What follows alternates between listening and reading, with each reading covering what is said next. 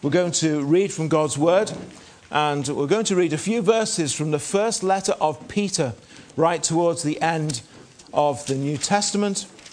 If you've picked up one of the church Bibles on your way in, you want page number 1737. But before we read and before we consider God's Word, let's just pray. Father, we thank and praise you that we have this Word written, that you have given us and preserved for us through the long centuries. We believe that this is the Word of God, your word of truth for us and to us. As we read it, as we consider it, as we meditate together on the truths that it contains, Lord, help us indeed to be hearers of your word, and that we might walk in its ways, because to walk in the ways of the Bible is to walk in the ways of God. Help us now, we pray, in all of these things, in Jesus' name. Amen. So we're in 1 Peter, and we're going to read from chapter 1 and verse 17. 1 Peter chapter 1 at verse 17. And the apostle writes these words: "And if you call on the Father, who without partiality judges according to each one's work, conduct yourselves throughout the time of your stay here in fear, knowing that you were not redeemed with corruptible things like silver or gold from your aimless conduct received by tradition from your fathers, but you were redeemed with the precious blood of Christ, as of a lamb without blemish and without spot. He indeed was foreordained before the foundation of the world, but was manifest in these last times for you, who through him believe in God, who raised him from the dead and gave him glory, so that your faith and hope are in God." Well, we've just had that story about Joseph when he was in prison. Now, of course, Joseph was in prison in Egypt, but for what reason was he there? He was a Jew. He was descended from Abraham. So Abraham would come from him. And he was descendant of Abraham. He was part of that family that God had given all of those tremendous promises to. And here he is in prison in Egypt. Well, of course, Joseph was that young boy who had a gang of older brothers who decided that they didn't like him very much. And he was something of a favourite to his dad. Now, can any of the children remember what was one particular thing that his dad did for Joseph that made his older brothers really envious? One hand at the back. Yeah, he gave him a special coat. And the envy and jealousy that his brothers had for Joseph had just grown and grown and grown. And one day they decided they'd had enough and they were going to get rid of him. Some of them wanted to kill him. One of the older brothers very wisely said, "That's going too far, lads." But they ended up selling him to some merchants who were passing by.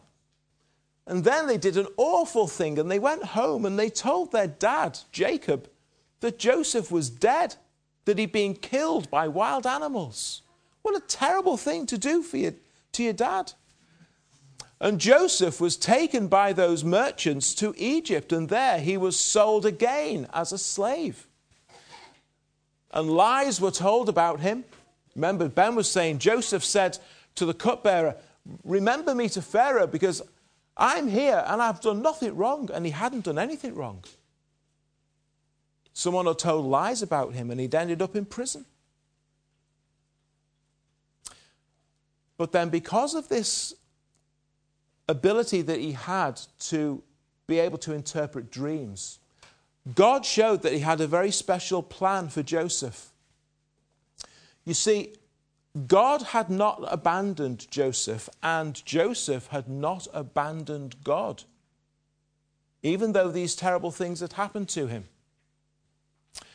And Pharaoh had had a dream, you see. And then the cupbearer did remember Joseph, because Pharaoh was getting very angry because no one could tell him what his dream meant. And the cupbearer, Joseph. And the cupbearer was able to tell Pharaoh, and Joseph was able to tell Pharaoh what his dream meant. There was a great famine coming. There was going to be some time of great plenty, but there was a great famine coming. And Pharaoh was so impressed with Joseph, because Joseph was a godly young man, that Joseph was put in charge of making all the preparations. And Joseph, from being in prison, became second in charge only after Pharaoh over the whole of Egypt. And those of you who know the story will remember that famine, when it came, was horrendous. And all of Joseph's family back in Canaan were affected by the famine. They were running out of food fast, and they'd heard that there was lots of food still in Egypt. And all the family, well, the brothers at least initially, they came back to Egypt. Of course, they didn't recognize Joseph by that stage. But Joseph was able to provide for them. And eventually, Joseph was reconciled to his brothers and was reunited with his father. We remember those great words at the end of Genesis, as Joseph is able to say to his brothers, everything you did, you meant it for evil. But I know that God meant it for good. God's hand had been in that whole story. God meant it for good. It wasn't just that it had all gone out of control and somehow at the end God had managed to make it good. God had been in the whole thing from the very beginning. So sometimes, even when we go through some very hard and difficult circumstances, it's not because God has abandoned or forgotten us. God is with us. And it's all part and parcel of his plan and purposes for us. And they were all reunited. And because Joseph was so close to Pharaoh, Joseph was able to find a piece of land in Egypt where the family could stay. They all came. All the brothers, all the wives, all the children, probably some of their household servants, all came and they settled. And it was a wonderful place to live. And they were there in Egypt, and the family grew and grew and grew. Now, I know there's some people here who have quite big families. None of you have got a family as big as this one. First, there were hundreds of them. Then there were thousands. Then there were tens of thousands. Then there were hundreds of thousands. And God had changed Jacob's name to, any of the younger ones remember? What was the new name that God gave Jacob? Anyone remember?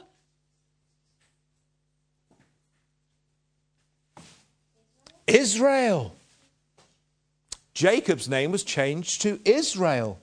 So Jacob's sons were now Israel's sons. Their families became the 12 tribes of not Jacob, but Israel. And this family was now a nation. They were all the children of Israel. So that's where those names come from.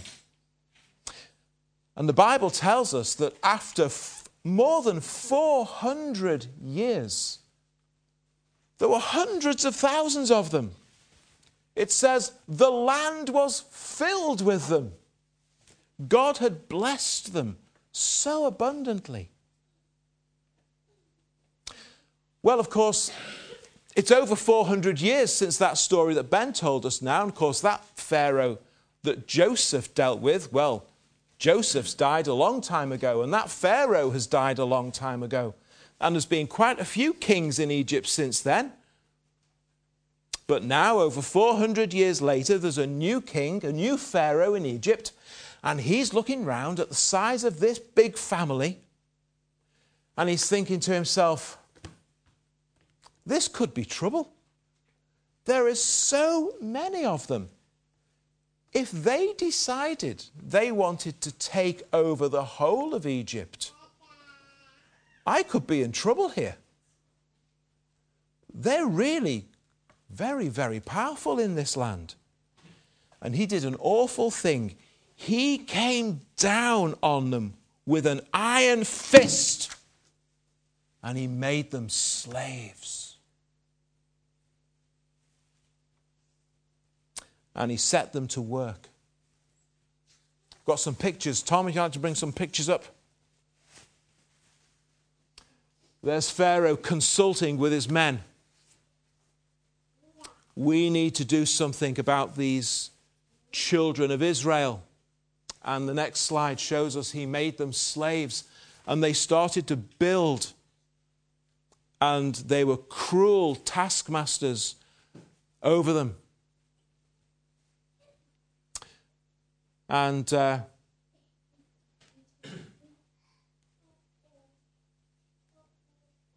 it was a very bad time for the nation of Israel. But God had not abandoned them. And he'd not forgotten them. And he heard their cries of pain every time a whip came down on one of their backs. And he heard their cries of despair. How much longer is this going to continue? And you see, when God was ready, slowly at first, because God always does things in his way and in his time, it was slow at first, but God set in motion his plan to release them from their captivity in Egypt and to take them out of Egypt and into Promised Land. It began with a baby hidden in some rushes at the side of a river. It began very slowly at first. The name of the baby? Any of the younger ones? The name of the baby in the basket was? Sophia? Well done. Moses. Now he's a Jew, but he's going to be adopted by Pharaoh's daughter. Because Pharaoh's daughter came down to the river to bathe and she heard the baby crying. And she adopted him. And of course, if you know the story, his sister was not far away and they managed to keep the family together, which was a wonderful thing. But then Moses later became an outlaw because he killed an Egyptian guard because he knew who his family really were. He'd been brought up in the palace with Pharaoh and all his family, but he knew who his family really were. His mother and his sister had been with him all that time, and he knew. And when he saw his own people being cruelly treated, he actually lost his temper one day. Now, this isn't a good thing to do, and the Bible doesn't say it's a good thing to do, but he lost his temper and he killed one of the Egyptian guards, but he'd been seen, and he ran away because he was so frightened about what might happen to him. He thought probably when Pharaoh finds out.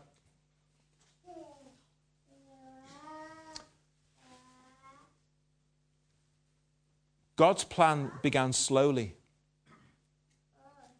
80 years old Moses was, and God called him to a bush that was burning but wasn't burning. And God called Moses and set him aside to go back to Egypt. Really? Go back to Egypt? Yeah, go back to Egypt, Moses. And to return. And most of you know the story of Moses when back to Egypt he went to tell both Pharaoh and the people of Israel that God, I am, has sent me with a message. Pharaoh, God says, let my people go. But what did Pharaoh say? What did Pharaoh say, Hugh? Let my people go. That was Moses. What did Pharaoh say? No. Pharaoh said no. Now, next slide, please, Tom. All these plagues came, didn't they? All these horrible plagues. There's the first 9. Began with water turning to blood and ended in darkness. All of these different things that came upon Egypt that God brought, and all the time Pharaoh kept saying no, kept saying no, kept saying no. But then there's one final plague to come. Thanks, Tom. The firstborn in every family is going to die. Now, if you've got brothers and sisters and you're the oldest, you're the firstborn. If you've got no brothers or sisters, there's just you. You're the firstborn. Who here is a firstborn? I am. Wow, look around. The firstborn in every family is going to die. Wow. If that happened today, there'd be some crying in the families here tonight, wouldn't there? What a thing. Now then. Thanks, Tom. Next one. Now, some people might think, hang on, let's just press the pause button in this story here for a minute. That's not fair. It's only Pharaoh who's saying no. Why should all the families in all of Egypt suffer like this when it's only Pharaoh? He's the bad guy. Only Pharaoh deserves this. Everyone else is good. It's only bad men like Pharaoh who deserve this kind of judgment. That's a fair question to ask, isn't it? Isn't this unfair of God to make this kind of judgment against all the people? Have you ever thought that? But you see, we need to remember something. Pharaoh wasn't so much worse than all the rest in Egypt. Egypt was a land that had lots and lots of idols and false gods, which all the people worshipped. All the land of Egypt was benefiting from the work that Israel were doing as slaves. Otherwise, the people of Egypt would have to be doing that work. Everyone was benefiting. And you know, we went out into Liverpool yesterday, and we were on Church Street in Liverpool, and there were people there telling everyone that would listen about the Lord Jesus, about the fact that God loves them and cares for them so much that he would send Jesus to die for them. And you know, most of the people who walked past couldn't care less. Most of the people who actually heard what was being said and looked at the words on the board, some laughed. Some came out with bad language. Many people just poured scorn on what was being said. They would all say, if you ask them, I'm quite a good person. It's all these really bad people that God needs to deal with. God doesn't need to deal with me. But you see, hardly any of them really would stop and listen. Hardly any of them were prepared to listen to anything to do with God or the Lord Jesus Christ.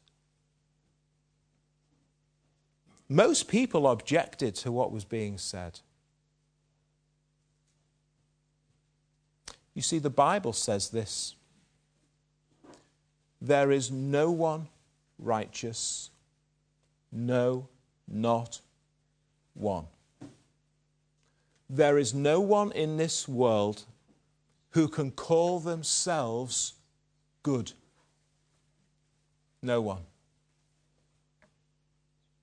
There was no one in Egypt who was good.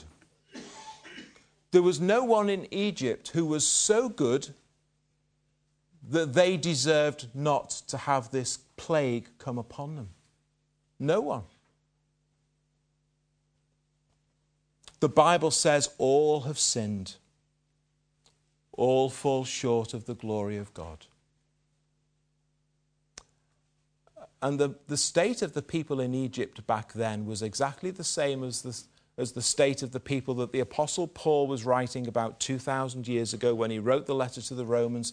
Is exactly the same today. And boys and girls and older ones who are here, there is no one who is righteous, there is no one who is good, and there is no one that is so worthy that God should not come down upon them in judgment, just like he was about to do in Egypt. No one can say that's not fair. No one can say, but I don't deserve that. Because there is no one good before a God who is altogether holy, as we sang at the beginning. The death of the firstborn is coming. And it won't just be the people in Israel. It was the firstborn even of animals as well. It's serious. And of course it's a threat to Israel, because the message that came was that it's going to be the death of the firstborn in the whole land. So it's a threat to Israel, because that's where they live. But you see, God has provided something for them. And they don't know it at first, but God has provided a means of escape when that plague comes. Death is coming, but God has provided a way of escape. That's the gospel, you know. Death is coming, but God has provided a way of escape. Now, what did they need to do? Well, we've got some pictures. First of all, every family, every household needed to sacrifice a lamb. And then they had to make a special meal. And they would roast the meat, and they would also have some bitter herbs, which represented the bitter time that they had been in Egypt as slaves. And they shared the meal together. And then whoever was the oldest man, the father in the household, he took some of the blood from the lamb that had been killed, and he went outside and he sprinkled the blood in a very precise way, because God had given precise instructions as to how the blood was to be spilled and sprinkled. And there is a picture of perhaps how it looked, and the blood is being put around the door frame of that home. And then that night, as that plague sweeps through Egypt, every household that has the blood around the door frame, the plague does not touch them. The death does not come. But for many households in Egypt that night,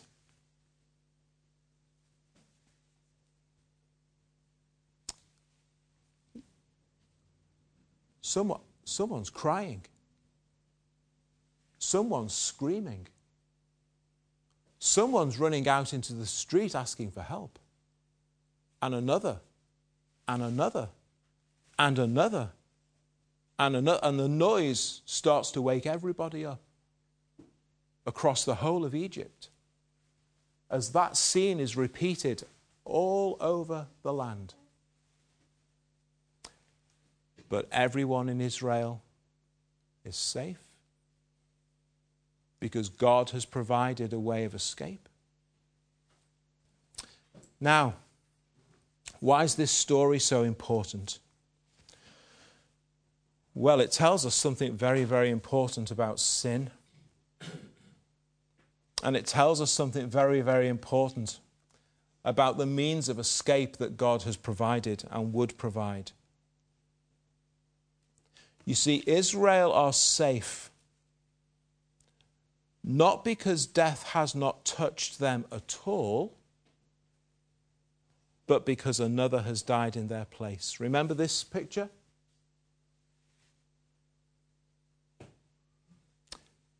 Death has not come to Israel because another has already died. A lamb has been slain. What was the proof that the lamb had been slain? Sorry, you can go back to the one. The proof that the lamb had been slain was the blood on the doorposts. The blood has been shed. A life has been given. See, it's not that there was no death in Israel, but the death had fallen on something else already. A substitute had been given. And all of this, of course, you see is a vivid picture pointing forward to the Lord Jesus Christ and what he would do. Now, next picture, Tom. After this event, well, this was the final straw for Pharaoh, and he said, let them go, let them go. And all the people of Israel, all the people of Egypt, came to the people of Israel and gave them all kinds of gifts and supplies and goods and food and clothes and expensive things, and they all piled it on them. And God had promised that that's exactly what would happen, and it did. And out of Egypt they went. One final picture. Off they go. And they're leaving. And they're being released. And they're being set free from their captivity. And they're heading now for that place that God has promised and that God has provided. And off they go. And so you see, boys and girls and older ones who are here this morning, when set free by Christ,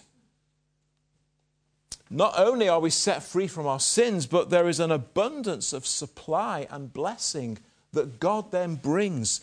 Now, it's not the promise of a rich and wealthy lifestyle. God doesn't promise that you're going to have loads of money and the best job and all the possessions that you ever wanted. But what he does give you is the promise of his presence with you and even within you. He gives you the promise of his strength and his peace and his comfort. And he promises you that if you take the time to read it, he will guide you through his word, and his Holy Spirit will come and give you all the help that you need to live your life the way you need to as a Christian. Everything that you need as you set out on your journey to know God and to love him and to follow him and to be obedient to him. Everything that you need until you get to that final destination that God has prepared for you, to be with him in heaven forever. God says, I will give you and supply you with everything that you're going to need. Even through the dark days, even through the hard days, even through the difficult days. Now, I want you to remember, as we've thought about this story this morning, there are some very important things to remember. There was nothing that Israel could do to free themselves from Egypt. God did it all. He did use certain people as his servants. He used certain people as his spokesman. That's true. But God called Moses to the burning bush. Moses didn't call God. God gave Moses the plan he was to follow. It wasn't Moses' idea. It was God's wisdom and power on display in Egypt, not the wisdom or power of Moses. He had none. It was God who provided Israel with the means to escape death. It was God who brought the death, but he provided the means to escape. It was God who set them free. It was all God, from beginning to end. And that same God sent his Son to die. That Son shed his blood so that you too can escape that death, which is surely coming. To set free those who are held captive in their sins. To lead to freedom from sin those who will love and trust the Lord Jesus Christ. To take home all that he has purposed to save. God is doing it. God will do it. There's a way back to God from the dark paths of sin. There's a door that is open that you may go in. At Calvary's cross is where you begin when you come as a sinner to Jesus.